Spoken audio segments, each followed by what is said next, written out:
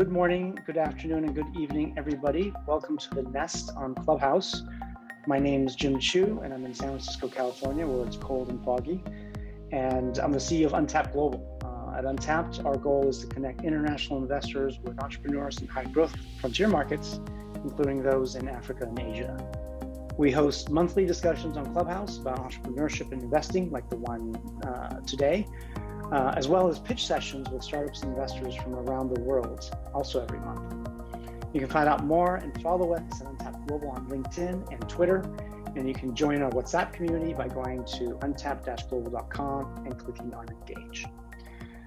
We also started an Instagram page this week. Yes, we're trying to be young and cool, which is impossible for me, but the rest of the Untapped team are.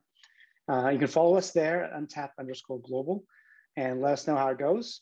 And you can also find all of those links through a link tree on my profile.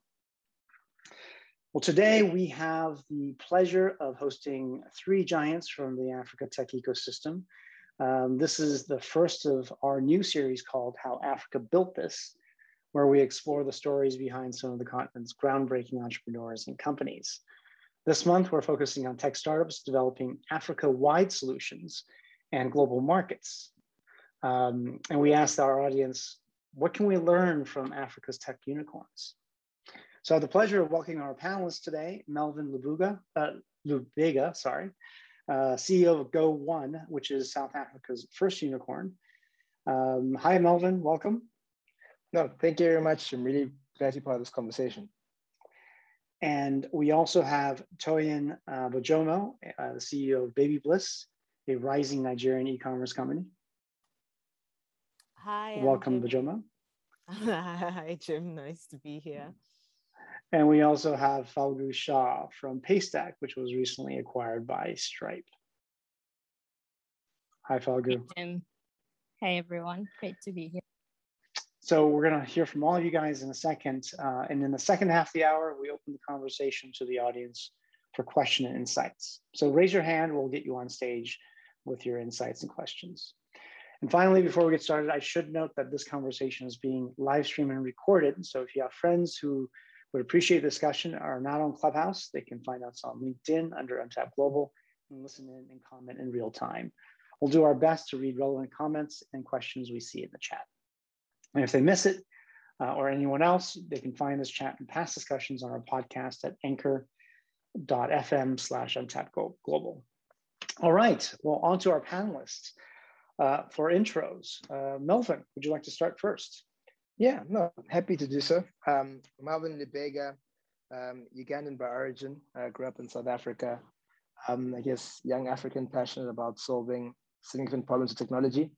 Our business Go1 ultimately exists to unlock a positive potential to a love for learning.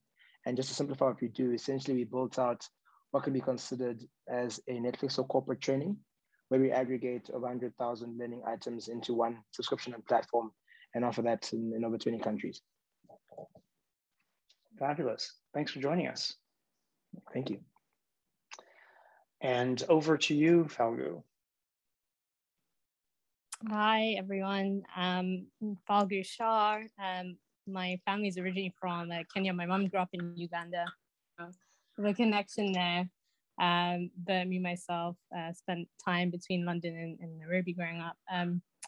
At Paystack, where I'm leading expansion and business operations, very simply, we let businesses of any size and 60,000 to date accept payments for their products and services online through a variety of methods, including debit and credit cards, bank transfers, mobile money, QR codes, just to name a few. Today, we're live in Nigeria, Ghana, and South Africa, and we have plans to expand further across the continent over the next few years. Thank you very much, Falgu. Over to you, Toyin. Hi, everyone. So I'm Toyin Bojomo. I am Nigerian, Nigerian, born and raised in Lagos. I spent quite a number of years living out in London, working as an investment banker before returning back to help build the African continent. So I'm really excited about, making my life look as similarly in Lagos as it does in London, which is not always the case. which is not always the case, but I am basically the CEO of a company called Baby Bliss. We're currently operational in Nigeria and Kenya, and we're trying to build Africa's #1 mother and childcare platform. And what our platform basically does is it allows mothers to come on board and find products and services that are relevant to their needs. It also enables them to form communities and access relevant localized content. So it's really very specific to the African content. So that's what we're doing. So going along the theme of this week's chat, all of you guys are in multiple markets within Africa. It's great to hear that you're in both East and West Africa, Toyin, and Falgu, that Paystack is expanding in a number of different countries all throughout Africa. I'd love to hear from all three of you on how you chose some of the markets you're targeting, and what are your long-term expansion plans, and does that include outside of Africa? Falgu, do you want to start us off? I feel like from your vantage point, you have a good view on that. Sure, happy to.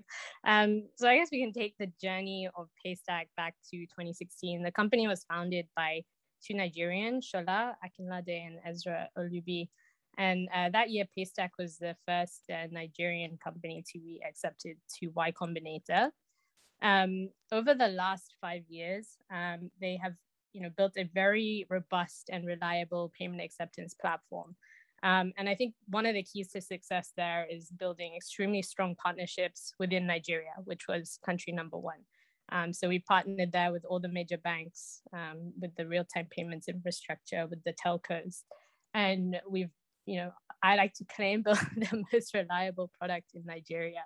And going from that experience, we have recently launched in South Africa a few months ago, again, looking to build that same kind of reliability and go very, very deep. I think sometimes there's a trade-off that companies can make between, launching countries just with a bare bones product and not paying it too much attention versus trying to really build from the ground up, have teams based locally, and go very, very deep. And that's what we want to do, is understand our customers' pain points and solve the problems with local stakeholders, like the financial partners, the regulators, so that we as Paystack can, undergo our mission, which is to enable the internet economy to scale locally.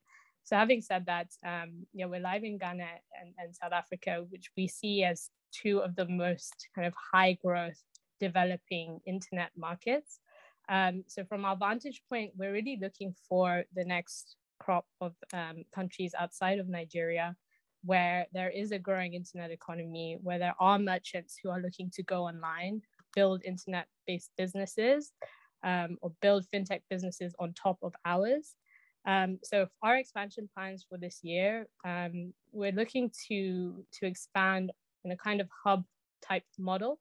We see countries where entrepreneurship is booming out of, say, one country from a regional perspective. So for this year, we're concentrating on Kenya out of East Africa, and also Egypt out of North Africa, where we see a lot of activity on the entrepreneurship side. And take it from there. It's a big challenge because, especially in the fintech world, you're really facing 54 different markets from a regulatory perspective, from a how the infrastructure is set up locally. So we have to make our bets carefully. I think we are very kind of concerned and focused and pay attention to what's feasible, and we know that we can't just be everywhere overnight. So that's interesting. You mentioned the top markets, obviously, Egypt, Nigeria, Kenya, South Africa, and also Ghana, which is growing very quickly. A lot of these countries already have quite stiff competition in terms of fintech companies and payment providers already in there. How do you see yourselves stacking up against some of them, and how do you compete against the local players as a pan-regional company? Sure. No, it's a good question, and one that we really have to think deeply and hard about every time we think about new markets. Like there's competition everywhere, but I think our the crux of Paystack really is that we have built this very reliable, very robust platform, and merchants really trust that, and they trust the brand. And that's been extremely powerful for us, even as we enter new markets like Egypt, where there might not be a natural association between a Nigerian company and an Egyptian company. But we've been, shocked by the fact that the services that we've provided in Nigeria have gone noticed by merchants in Egypt. So there's certain features like subscription billing that just don't exist in that market, or where fraud capabilities are lacking, or where dashboards aren't as good as they could be. And people have seen our solution in action in other parts, and know what we can do. And so having built an extremely strong product, from both an engineering and a design perspective, we feel confident that we can place ourselves, very well within these markets from that perspective. There's a long way to go still. We position ourselves as the go-to choice for developers. And given that African continent is developing their developer communities very strongly, very locally, our name is out there already from that perspective. But you're right, there is a lot of competition, and we have a lot of work to do to differentiate ourselves. Thank you for that thorough answer. Melvin, love to hear from you. Yeah, and so it's interesting building on that wave. I think about our product. It isn't as, let's say, country specific as, let's say, for example, payment regulation. But the interesting thing for us was it was actually our customers that informed our expansion trajectory, at least for a long period of time. I'd say probably until we got to about Series C. And then thereafter, we then were a bit more proactive in terms of the actual geographies you double down on. Obviously, as product expansion within different verticals and so forth. But the reflect on our journey fairly early on, I remember we launched our website and we got an inquiry from Mexico. And now this is fully understand, we had nothing in our platform in Spanish at all. And, just going through, realizing with tech where your storefront is international. And so you can't even limit where you may go, but you can also be intentional about where you invest. And so definitely for us now, thinking through what are the next markets for us, just because we have teams out of 9 markets, but service clients and over 20. And so for us, it's then thinking through how do we either change our go-to-market or our product for the market. So for example, what we found, let's say, launching in Africa, there's a big focus in education space on certifications. So, I mean, when we, our clients have in Nigeria, South Africa, Kenya, Uganda, same thing, where they're very big on, I do a course, I want to get a certificate or some form of certification. Whereas you find in the US, even like Australia, it's almost like, look, it's almost on-the-job learning. As long as I get the skill, I'm less concerned about the certificate. And so it's more so those nuances, which I quite like in our space, because some of those hold across geographies. That being said, though, the reality is if you're doing something like anti-money laundering training in our space, it is unique to geography by and large. And so there are some nuances. But these days, to your question more directly, what informs the markets we're targeting is almost proximity to our existing markets and where we can grow through our clients or our partners, but also more importantly, where the size of the prize is the largest. And that's why for us, so we did Y Combinator as well, similar to Paystack as well. And we were very intentional about making a play for the US market because in corporate training, that is the world's biggest market at this point in time. And so you can go to the US and be a market capturer, whereas in, let's say, many African countries, you almost end up being a market maker and sometimes pay higher to make that market. So that's a great point around going to the US markets, because oftentimes we think about adjacent markets, whether that's geographically adjacent or markets that have a similar economic profile. But it's interesting to hear from your perspective of going into a very different market from your original, which is the US. All that said, what I find interesting about the South African market is that you do have a dual economy there in the sense that you have both a developed and developing market.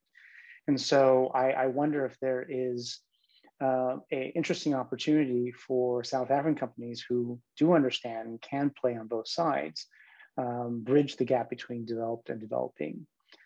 Is that something that you guys are thinking about or looking to do, or is that something that is irrelevant to your business model?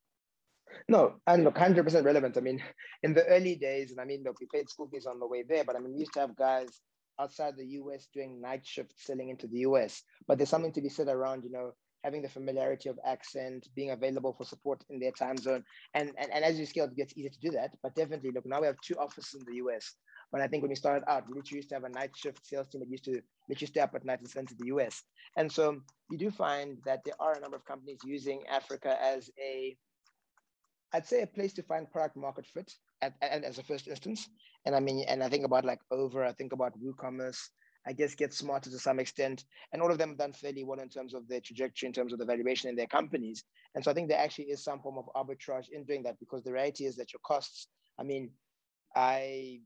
we did Y Combinator, and I remember looking at, we really should hire developers in the US, and the cost of a developer compared to the markets we're in is significant. And so you actually are able to, if you're able to localize and go really strong on localization, to some extent, almost have the ability to play and pivot, and then use those expertise to then go global into those more competitive markets. Yeah, I mean, I'm a big believer in that investment thesis of African companies, in particular South African companies, who have targeted customers in developed markets, such as those in the US, and banking on this arbitrage between a lower cost base, yet very well informed about developed market use cases, going into and disrupting developed competitors in developed markets. So, in fact, the session that you joined us at in Cape Town in May, the showcase that we hold, it's specifically to bring U.S. investors to South Africa and show them those kind of opportunities.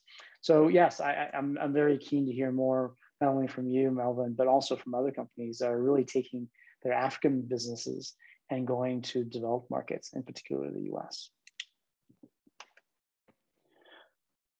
Great, thanks for that, Melvin. Toyin, with Baby Bliss, I'm curious to hear how you decided to start in 2 markets, or did you start in one market in Nigeria and then move to Kenya, or how did you decide to attack those 2 markets? So our case is actually a bit of a unique story, because our presence in 2 markets was actually it came about a merger. Because this problem is something that exists. The problem that we're trying to solve, and the niche sort of we're focused on, it's something that really exists in in the whole of Africa. So we merged with a company that was doing so our traditional focus is Baby Bliss, and we started off.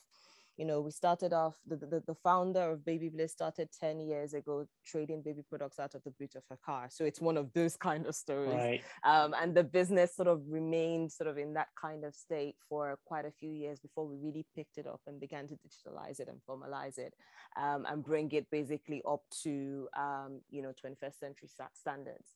And we were really focused on the products. But in Kenya, there is a business called Mom's Village, which was focused more on sort of the content side, because there's so many gaps sort of in the space, and they were focused sort of on the content and on the community side. And then they recently started looking at e-commerce as a way of, it's a natural progression, right? You bring all the women together, you're within the community, you're sharing pain points, you're both striving to reach to access the same products, and then you say, let's start a store to actually be able to, facilitate that access. So they were on the cusp of doing that when the conversation came about, and we said, why try and build the same thing in several markets? Why don't we just sort of come together, capitalize on our strengths, and try and build something that works across both markets? And once we're sure that it works for Nigeria, works for Kenya, then we can actually take it to Ghana, and we can take it to sort of all the other markets that are parallel to us. So it's a little bit of a different story, but it's been so interesting, just seeing how similar it can be, sort of within 2 completely different countries. Yeah, it's interesting that you guys expanded to those different markets through a merger. How do you expect to continue that for other markets, or are you looking to expand through mergers? Well, we're open. We're open. I think we've tried it, it's worked. I think in certain markets, it may not necessarily be a merger as much as, as much as an acquisition. If we get to the level, or if we get to the scale that we're, or when we get to the scale that we're hoping to get to. But it's really, building this thing that is unique, building this thing that serves the African mother, and then just going into the markets. I said Ghana is one of the ones that we have sort of in our line of sight once we've conquered Kenya and Nigeria, because there's still we're still fairly early on in our journey, so there's actually still quite a lot of work to be done, sort of within those countries that we're currently in. But really just taking it step by step to the markets that make the most sense, where the needs are the same, but where sort of like the structures, the fragmentalization, the sort of lack of access to authentic products or verified services, like the problem statement remains the same, and then we'll take it from there. And where do you see that? Where are your top markets, if you're willing or open to disclose that? So next up will be Ghana. I think that's probably as far as we've gotten. Next up will be Ghana. It's sort of the one in line. But for us, it's sort of within the next 2 years, it will be a more solid presence. In Nigeria, it will be a more solid presence in Kenya, including, so in Kenya currently we have e-commerce, we have community, but we don't have the physical stores yet, which we think is actually quite important to our business. So we'll be sort of rolling that out and then taking that into Ghana, and then potentially to, sort of within our side of the world. Very interesting. So we're hearing Ghana twice in this conversation with both you and also with Fangu from Paystack. I'm curious, switching conversations or topics a tiny bit to the investment side. Obviously Paystack, you guys have been acquired by Stripe, but my colleague Fiona Njagi had pulled a great quote from Prosper Africa that Prosper Africa, the U.S. initiative to increase trade and investment between the U.S. and Africa, is working with Baby Bliss to find investors in the U.S. who see the same opportunities and want to be part of the company's growth.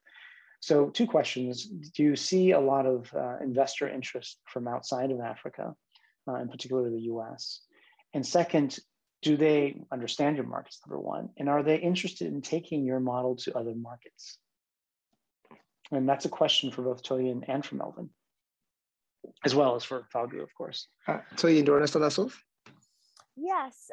So again, I do always have to say we're still sort of very early on, sort of with our raise. So the discussion so far, we have had really good engagement with Prosper Africa. They've been very useful. Well, it's been very useful at getting in front of the investors. In terms of traction there, I think it's still a little bit slow. At least based on what we're open to get out of it. But we are having conversations with a lot of investors outside of Nigeria and outside of Africa, but investors that already sort of understand our niche, because we're not, there's like it's great we have Paystack on here, but there's like the headline sexy, fintech space, and that's what everyone is talking about. That's what's in the press. Fintech? I'm sorry, what's that? There's no fintech in Nigeria, is there? No. That's what everyone is. You look at your product and you're like, should I somehow combine this to make it more, but there's really a lot of innovation that needs to be done. There's just so much work that needs to be done. So for us, it's really, the traction that we've got is with people that sort of understand our space. They know sort of how big sort of e-commerce is. They know the mommy and baby space. They know that parents will spend an obscene amount on their children. They know that there is there's an opportunity around there. So it's really more sort of specific, as opposed to something that has like a broad appeal. So that's sort of our own unique position. No, thanks for that clarification. Melvin. Yeah, it's an interesting one. And I mean, it's something which I often reflect on, because what actually drives a VC to ultimately invest, or any investor for that matter. And I find many of the Silicon Valley investors, You know, everyone can tell a story of how they missed Facebook or LinkedIn or Instagram or Uber. Like everyone's got that, you know, I saw the deck, but I didn't go through it or something of that nature. And so I think what you're seeing now, what's really exciting about the continent is you're starting to hear those stories of African, like, you know, literally like of African businesses. And so from this purpose, the key thing is there's great activity because there's more FOMO coming through. And I think people don't necessarily need to understand the market to appreciate the compelling nature of the businesses being built in those markets. And I think it's often where, for example, one would have said, you know, okay, so Paystack is Stripe for Africa, or this is this for that, and that's for that. And even though it does a disservice to sometimes the nuance and the elements of the startups, but even framing it in that particular lens, therefore makes it more attractive. And I think of our early raises where, you know, you speak to 100 investors, no one wants to lead the round, and you're literally like trying to meet 100 to only close 3. Whereas as you've grown and proven out the model, I mean, our last round now was led by SoftBank. We've got Salesforce Ventures in, including follow-on from Microsoft and a few others on our cap table. And I think now, because we've proven that market, now it's almost, now you have to beat away the investors in terms of that. And I think we're very fortunate to have proven it out, but I definitely find that international investors are seeing more benefit in Africa now. What is funny though is I'm seeing not necessarily as much US interest, but you're seeing other frontier markets, seeing lots of like Asian high net worths or early stage funds coming into the market, seeing some from Israel, some from the UK. Yet one would almost argue if you are a US investor who's grew up where many of the big titans that many of the businesses have analogous models to, you have so much value to add to these businesses. Because think about an early stage business. Often the caliber of investors you have is so important because ultimately that's where those are your advisors, those are people you're going to go to. Yes, and later on, they've got a board, advisory boards, they've got all these fancy things. But early on, I think there's almost a bit of an arbitrage. People probably have the skills to add value to businesses, but they aren't actually taking the time to immerse themselves in the markets where their skills are most valuable. Yeah, I think that one of the things that's valuable to have is that connection to U.S. capital markets, right? Even if the advisor, may not be giving a tremendous amount of advice on the operating business, the simple connection to not just the VCs, but also to potential customers and other strategic investors and so on. Let's be honest, the US is one of the most dynamic and certainly one of the largest capital markets out there. And being well connected to that is helpful for any company, whether you're African or American.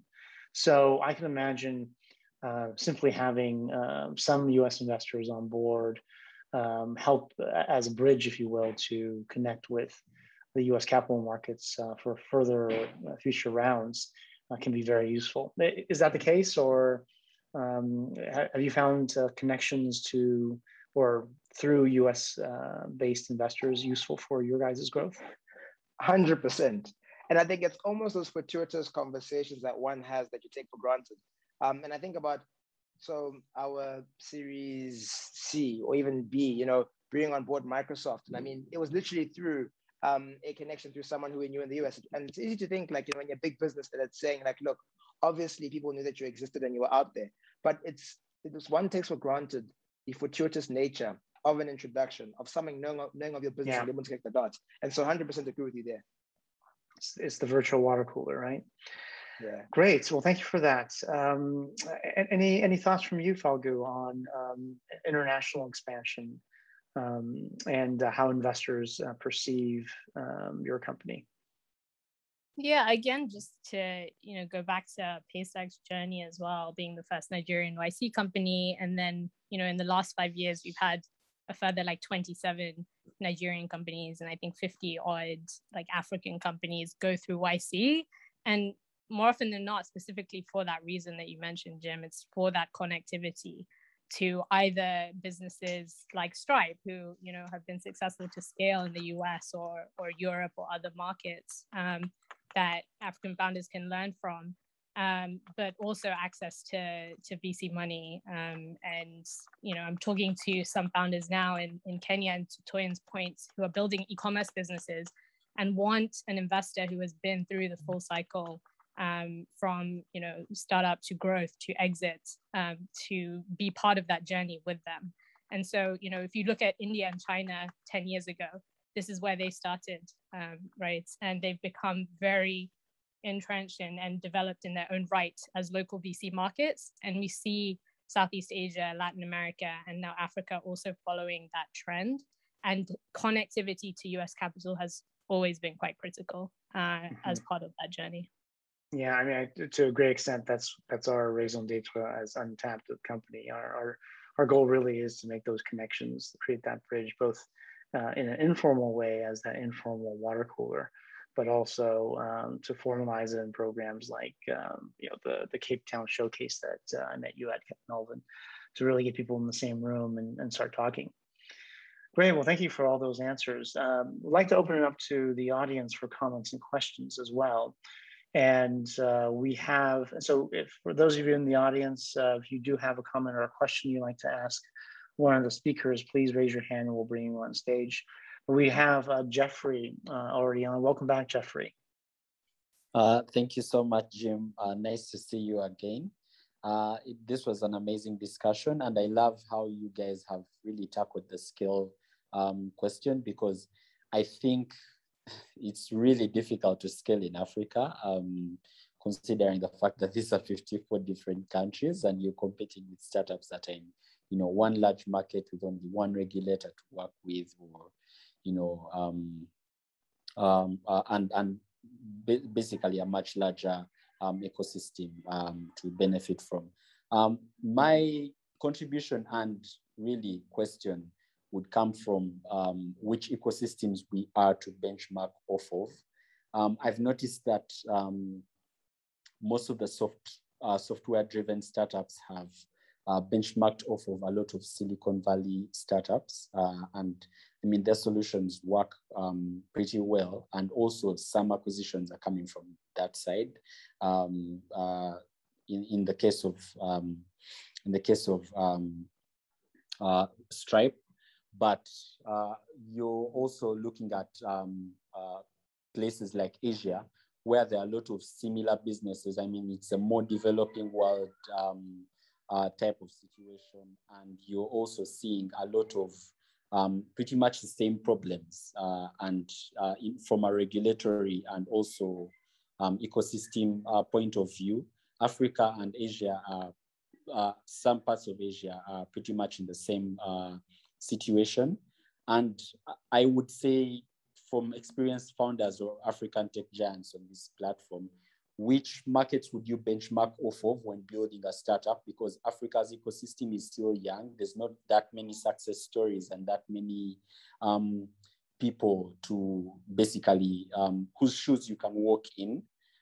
So even in the case of investors, I've had experiences where when I talk to African investors and also Asian investors, they understand my business, which is pretty much a phone charging and mobile device charging startup. They understand my business much better than when I talk to Silicon Valley-based investors. No offense to you, Jim. You've been on the continent, so you have used some to being experience. offended. Yes, but when I talk to Western investors, it's much harder to drive the point home because they don't fit in. I mean, they don't really understand the concept as much as someone who's been on the continent or who has been in the developing world a lot more. So my question is basically on which markets to benchmark off of, and how to navigate the whole dilemma of, where to draw your inspiration from, and yeah. Great question. Yeah, internationalization, where to go, and the kind of investors who'd like to take that on. Melvin, Toyin? I would say, I think, you've kind of already answered it, right? You've got to draw your aspiration from the markets that make the most, sense to you. It's this whole thing about trying to build, I put in my mind as to trying to build level 4 businesses when your country is on level 1, right? You're trying to build something that is that other countries have. What we're trying to build here, other countries have solved for it 10-15 years ago. And so, yes, we have obviously the pure, we have sort of the pure reference point. We can look at them, see what they did right, we can see what they did wrong, and just skip those steps. But at the end of the day, when I'm benchmarking myself, I'm looking at the Middle East, I'm looking at Asia, I'm looking at the economies that are more similar to us, because there's just no point in in at least specifically for my product, there's no point in directly trying to align ourselves with an economy that is, you know, just light year, well, not light years, but significantly ahead of us. So that's what I would say to that. We look to the markets that we're more closely aligned to. And I think it actually really helps in trying to learn the lessons that we need to learn for where we are as a business. And before we go over to Falgu, because I love to hear from you, Falgu, you know, I see a lot of transference of business models to, you know, between Africa and Brazil, for example. But I don't see as much going between Asia and Africa. Am I just not looking, or is it happening and it's just more under the radar? What's your guys' experience? It's an interesting one. And I mean, just some thoughts. I mean, I did a fair bit of work in China, mainland China, for my post, for my grad school and time thereafter. And I don't think it's Asia and Africa. I just think it's Asia and anywhere else. I just feel like the dynamics and the cultural norms in Asia are different. That being said, though, something I always reflect on, spending lots of time in China and thinking about Weixin or WeChat and how it came to rise, and how some of the most used features in, let's say, a WhatsApp were ones that were in WeChat a long time ago, like voice notes and that kind of stuff. And so I wonder if they're ahead of us, but I think it's almost a slow drip in terms of that cross-pollination. But I do find that Asia, to some extent, is unique in its way. Gotcha. Well, certainly China. But I would say Southeast Asia, and even South Asia, there's you know, some more economic development similarities. Very interesting. Falgu, your thoughts? Yeah, I completely agree. And Jeffrey, it's good that you're kind of thinking about, you know, the benchmarks. I think they exist everywhere, and it just depends on the business model that you're trying to build. Jim, you alluded to Brazil. Brazil, in the fintech side of things, you know, from a gap in the market perspective, have the world's highest kind of consumer lending rates out of their banking sector. And so there's been a huge opportunity there for entrepreneurs to tackle that. And that's similar in some countries in Africa too. So you can get inspiration from the new banks, from the Creditases who have become billion-dollar businesses in Brazil. And how does that translate to an African market in particular? And then similarly on the logistics side, where, you know, logistics in Indonesia is probably as broken as it is in some parts of Africa too. What Gojek and Grab have been able to achieve there is not something that will be successful in the US, right? So entrepreneurs are talking to each other across those lines of what's broken in our market, what similar things are broken in our markets from an infrastructure perspective, whether it's payments, logistics, regulation, and what lessons can we draw on that, both from a business model perspective, but also a scaling perspective. Like user habits in Mexico and the Philippines are quite similar in some senses. And some of the VCs that I've been interacting with are globally focused now from an emerging markets perspective, simply to allow entrepreneurs across those markets to just talk to each other and connect in a way that they cannot do with Silicon Valley entrepreneurs. Having said that, I still think that bulk of the capital, to Jim's earlier point, sits in the US. And so that connectivity from a capital and scale perspective is still important. But the conversations between the entrepreneurs are happening more locally. Yeah, I mean, coming from my perspective as an investor here in the U.S., you know, there's so much capital here, and ultimately it comes down to supply and demand. You have a lot of overvalued companies, and while the upside is still massive here in the U.S., I prefer to look for opportunities in markets like those in Africa and potentially Asia because of that supply and demand. So I'm hoping that by connecting more and creating this critical mass globally, so that, as you guys alluded to earlier, there are more connections in between, let's see, the Southeast Asian companies with the African companies, with the Latin American companies, that we can create some of that critical mass outside of the US market, but then ultimately connect the capital in the US to those markets. Great. Well, thank you very much for that question, Jeffrey, and for the answers. We have Raj Kulasingham. Welcome, Raj. Welcome back. Glad to have you. Jim. Hey, Jim. Good to be here. I don't know whether you've heard of the Clapham Omnibus or not, but I'm on one of those right now. So if you hear some background noise, that's because I'm on a Clapham Omnibus. And if you don't know what that is, I'll tell you about it another time. My question is, I was listening to something the other day, and they were talking about how in the US, one of the reasons that so much the market is so good for startups is because of the sheer M&A activity from these big companies like Google and Apple and all the rest of it.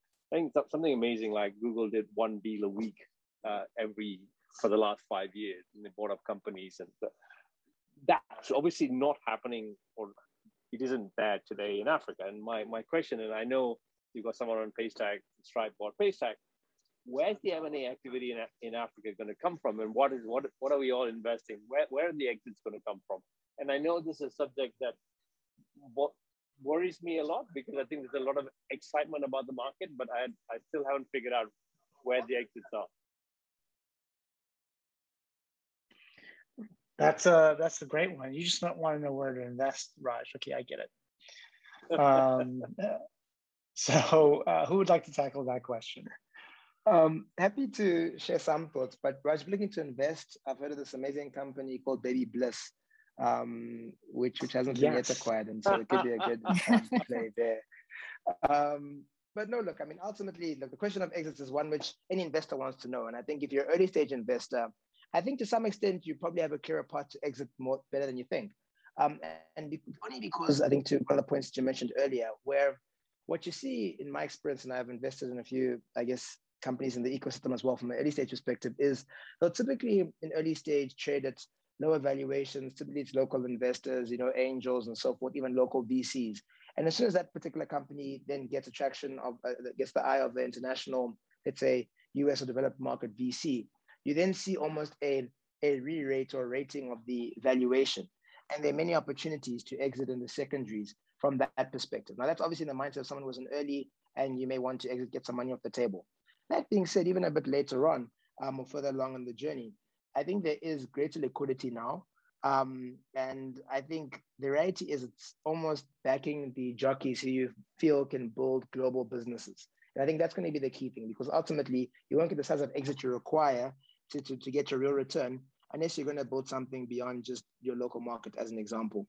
And so what you do find is, yes, you can list, but the listing markets are a bit choppy right now. But definitely what you'll see is more of the Paystack equivalents, where you're seeing large, successful international companies looking to expand in Africa and don't want to pay the school fees, see they have strong teams on the ground and will rather go to acquisition. And I think this is where Jim's point again comes to the fore around even that connection across the ecosystem. And yes, Paystack was probably more through the Y Combinator ecosystem with Stripe, but I think that's where one will see their value over and above, let's say, a listing as an exit. Hey, that's great. I have a follow-on question about the early exit point. Jim, you and I've talked about this a lot. I like I'm an early investor. I like to have exits. If I can, I'd like to have a baked-in exit, right? And personally, Raj, I like big early exits, but that's just my yeah, big and baked in. So big and baked in. That's both. Let's have both, okay? So my question is, this exit right is something that I've been toying with for the last 4 or 5 years, and it has received favorable some traction in some places, and a lot of places have people say no, you can't have it. And I want to have a discussion around what entrepreneurs see about this, because I think the ability to recycle capital for someone like me is really critical.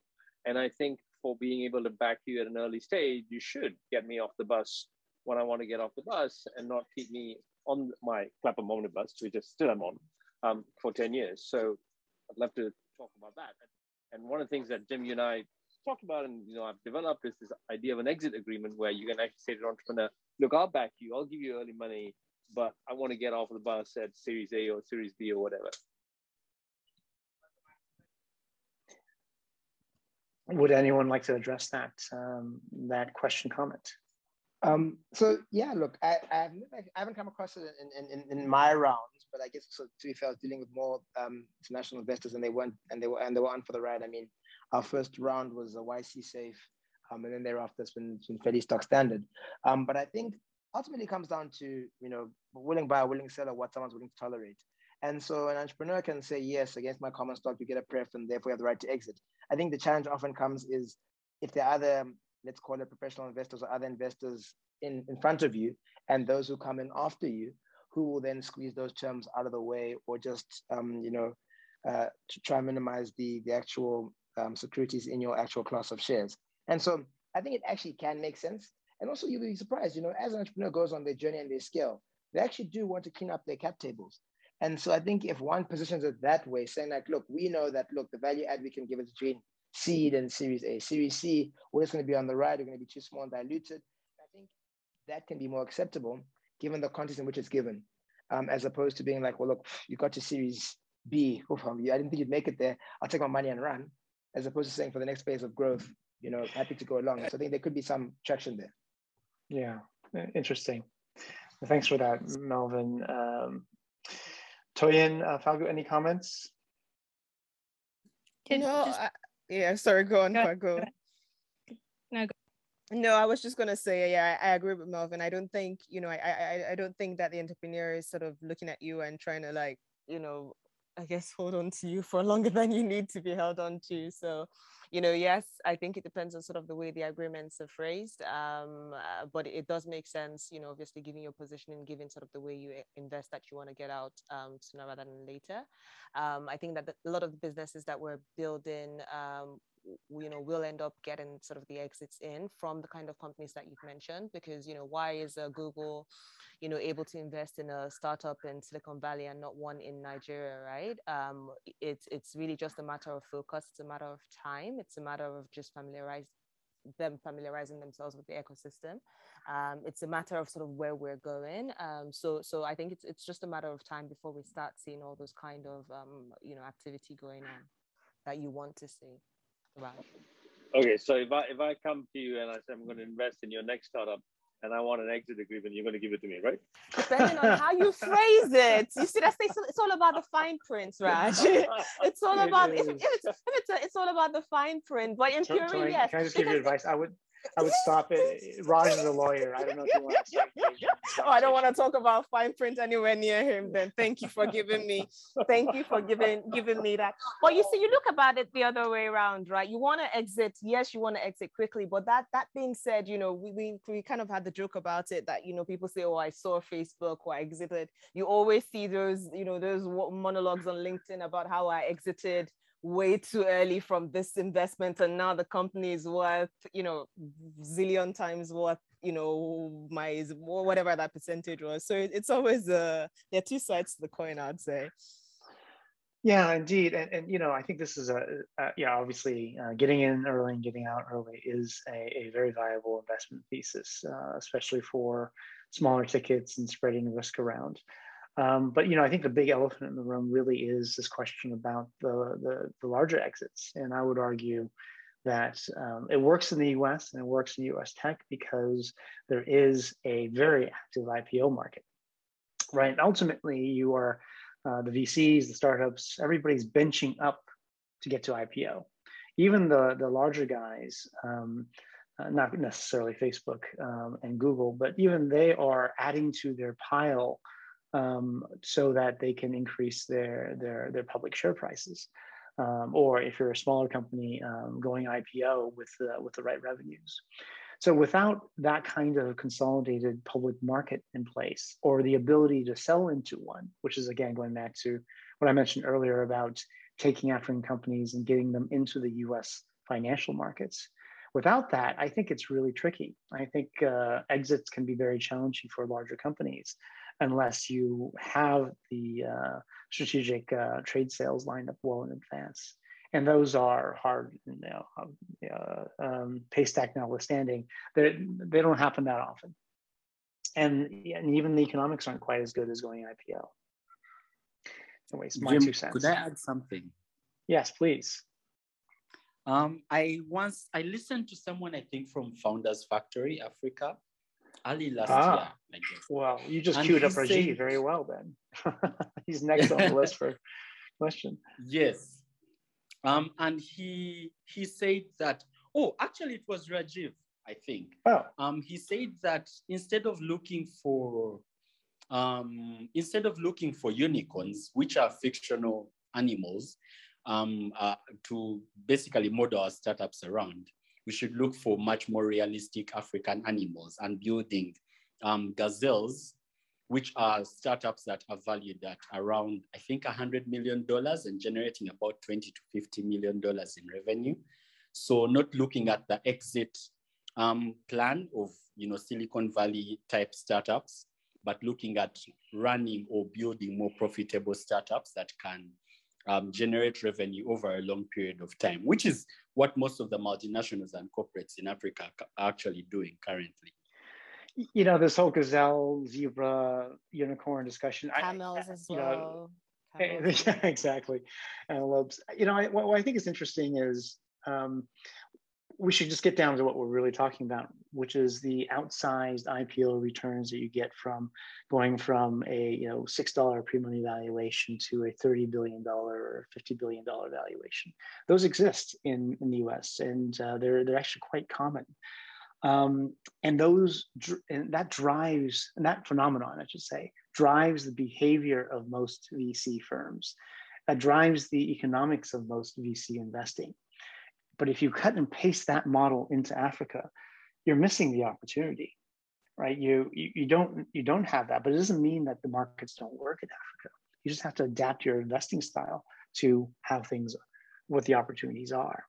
And so I would argue that there are a lot more companies out there that are, whether you want to call them gazelles, antelopes, or whatever it is, there are a lot more companies out there that maybe won't get the 300x or 1000x returns. But you know what? They're going to generate returns faster and more consistently, and in a way that scales very, very well without going to the IPO markets. What we're trying to do with SMEs and funding SMEs is a good example of that. So I think people need to think differently about how to invest in different markets and not just cut and paste. In the same way that if you just cut and paste the VC model from the US to China, that really wouldn't have worked if you just did it without thinking and understanding the Chinese market. Same thing with Africa. You really need to understand the African market before you can invest. Anyway, my 2 cents before I pass it on to the experts. But Rajiv, were you misquoted? Is there another animal we're missing? Thanks, Jim. I just want to check. Can you hear me? Okay. We can hear you perfectly. Okay, fantastic. Jeffrey, I don't think I've ever had a more natural introduction in my life for 2 reasons, because you've referenced me, but you've also teed up the question that I wanted to ask. So I'm going to follow on from that, talking about IPOs and those sorts of things. And I want to touch on it, not necessarily from the perspective of exits, but more, bringing it back to the focal point of this discussion, which is as you're building businesses. So just removing ourselves from exits for a second. And the question I have is around this. We're only talking about making money here. We're not talking about anything else. Sorry, go ahead. sorry. Am I in the wrong in the wrong Clubhouse chat? Go ahead. So the question that I have, or rather the very quick qualifier, because I don't want to make this a long drawn out statement, is around the concept of customer acquisition costs. So the statement I'm going to throw out is something that I think we've all heard many, many times over the last couple of years, which is in this particular market, we don't have the consumer market, the consumer purchasing power to build B2C businesses, which is ultimately what you need in order to get to the scale for IPOs, right?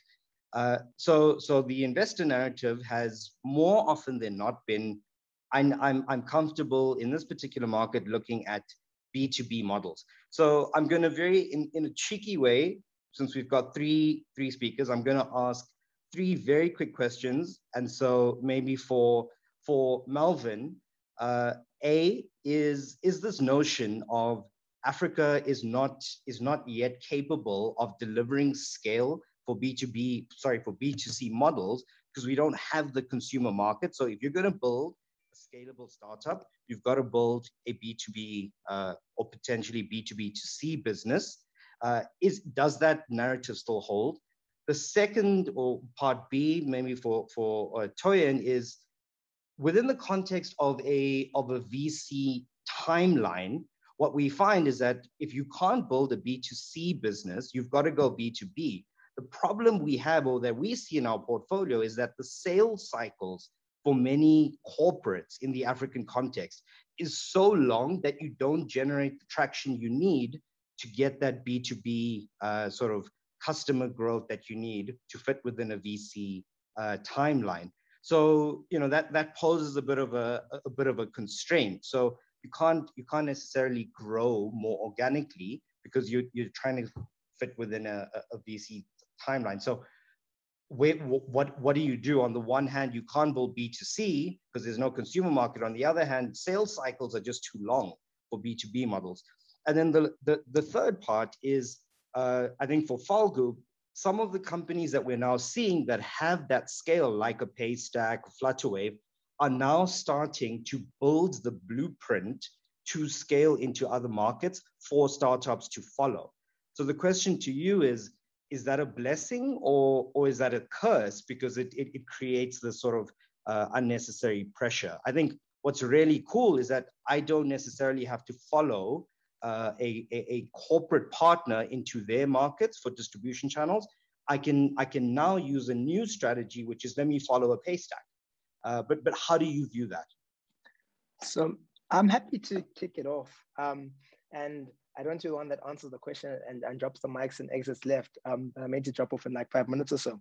But to jump to your question, I would argue that the consumer markets, and I think of my days as a management consultant at BCG, the consumer markets are very active in Africa. I just think the question is, to your point around customer acquiring and customer versus lifetime value. And I think where the onus comes on the entrepreneurs to say, are you thinking about your actual money, to the point where we're in this room? I'm thinking about your money up front. I think you can invest a lot into building consumer brands, consumer businesses. But I'd argue that definitely from a B2C tech perspective, Africa is a good play. I'd even say, look, our business is mostly B2B or B2C or B2B2C. And the reality is, I would argue that it's harder to do B2B on the continent now than it is elsewhere in the world, only because of the maturity, buying software, all that good stuff. I think B2C is where the future is on the continent, if I'm honest, but I definitely think it's possible. Yeah, I'm just going to comment on the back of that. I think for me, what is absent is what I sort of like to think about as a primed consumer market. The consumer market is there. You know, Paystack won't be generating, when you think about it, they're a payments company, right? So they're doing payments off the back of some sort of activity. So that activity exists. What the issue I think is that it's not necessarily formalized. It's not. It's just not as standard as you would compare with the US or sort of any other developed market, but it's clearly there. For us, it's a huge market. And so what the challenge really is trying to think about ways to formalize the market, to change consumer behavior from what is the norm to what actually could serve our business. And then also to think beyond. I think we don't have the luxury to choose sort of one thing and say that we're offering one thing to the consumer. We've got to, and we don't even have the luxury to dictate what that one thing is. We basically, are in this process as a business of getting to know our mothers and our sort of the market that we serve, and really looking at where they're, where they're most likely, or where is the most the warmest sort of path to acquiring them, and just following them in that way. So I think that it's for us, B2B is not the market we serve. It's B2B, it's a B2B, B2C space. What we're doing as a business is just looking for opportunities sort of beyond the just one thing. So we've sort of just launched a big push into sort of the services space. So we traditionally focused on products, and now we're offering services again to sort of maximize the lifetime value out of the customers. But again, I think we're in this exciting place where the market is changing rapidly. 5 years ago, I'm a big fan of Paystack because they allow me to indulge my e-commerce habits to the wildest. But 5 years ago, we didn't have the kind of businesses that we have. We didn't have the ease of doing business. We didn't have the ability to just sit somewhere. Jumia did not exist 10 years ago, and I'm surprised they haven't even come up in this call at all.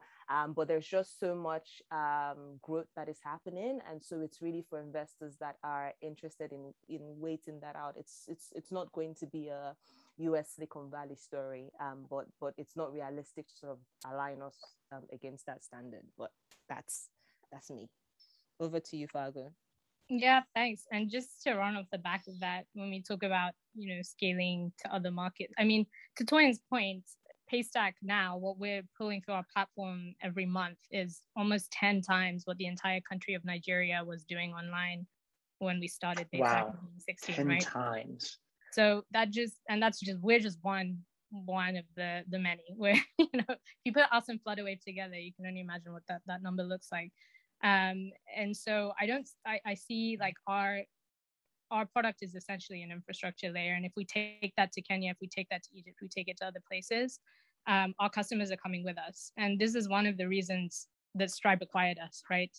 Their customers want access to the African market. Netflix, Spotify, everyone wants to access the African consumer.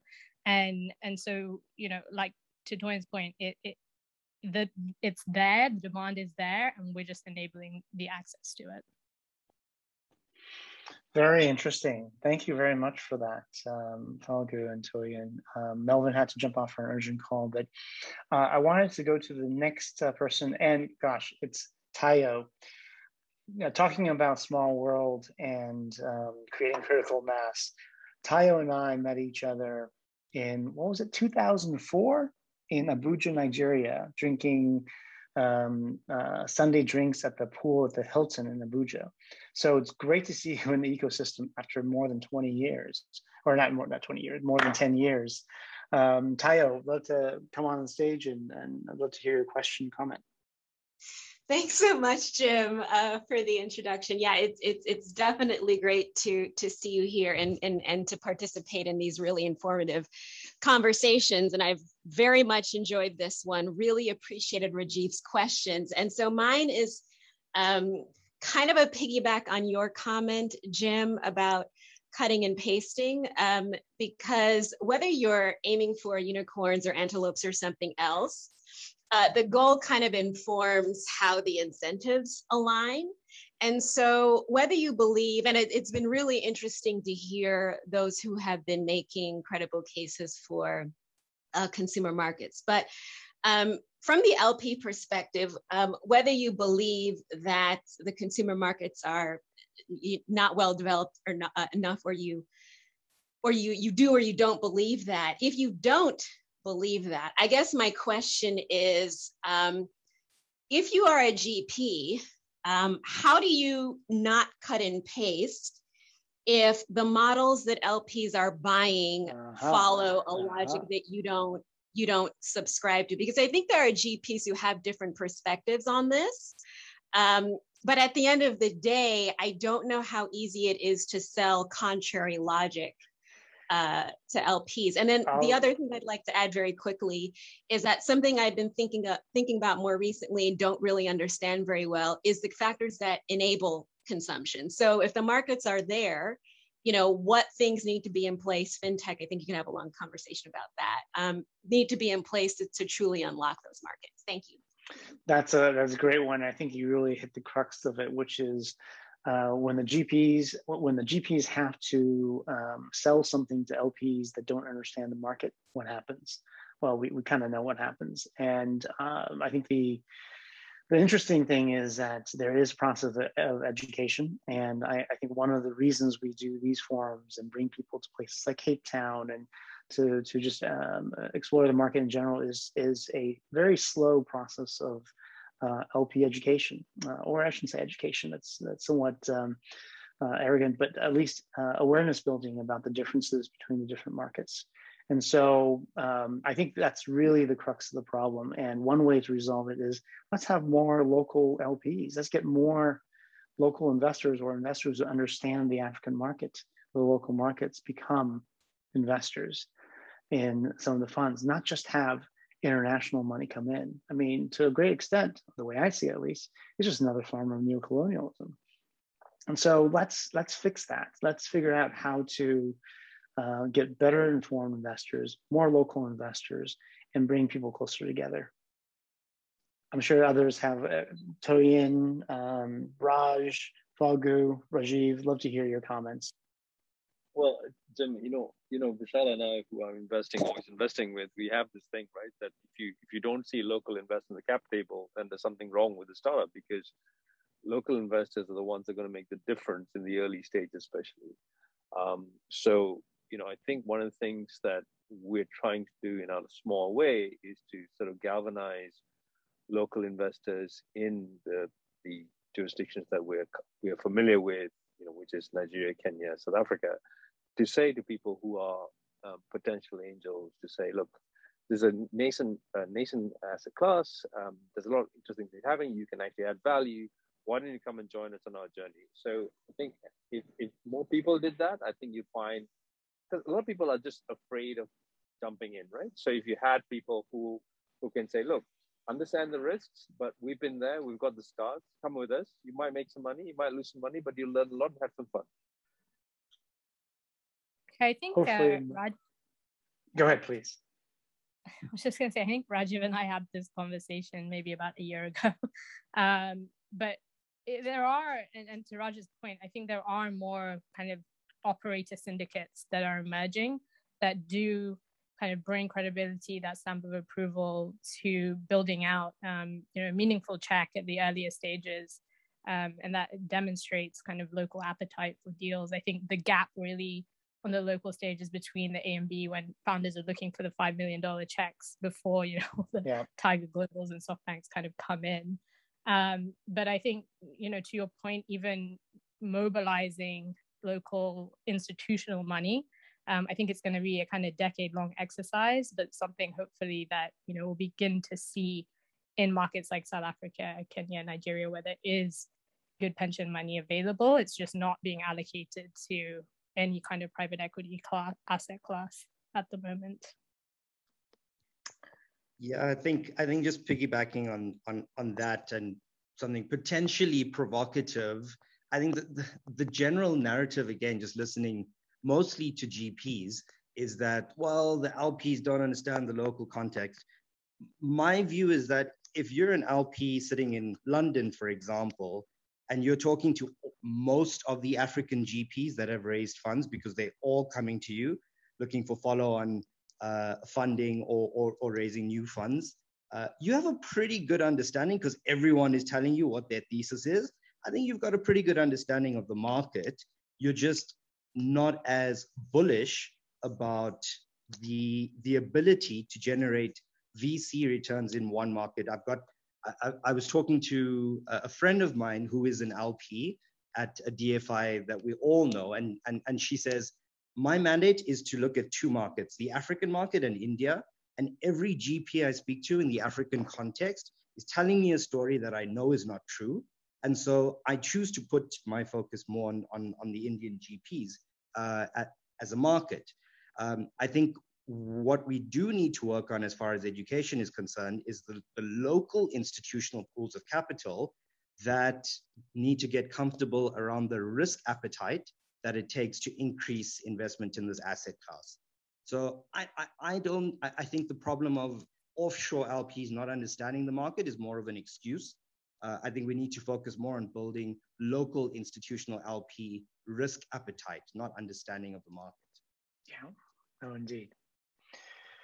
Well, thank you very much, Rajiv and Tayo, for the question, comments, and the answers, everybody.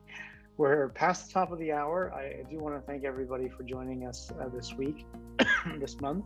And please, we'd love to hear from you on new ideas for what we should be talking about and who we should be talking with. And to do that, please join our WhatsApp group. You can go to our website, untap-global.com, and click on Engage to access and join the WhatsApp community. And I'd love to hear your feedback. And with that, thanks everybody for joining this week, and hopefully we'll see you next month. Thanks, everybody. Thank you. Thanks so much, guys. Thanks for joining. Thank you, everyone. See you next month. Chat later.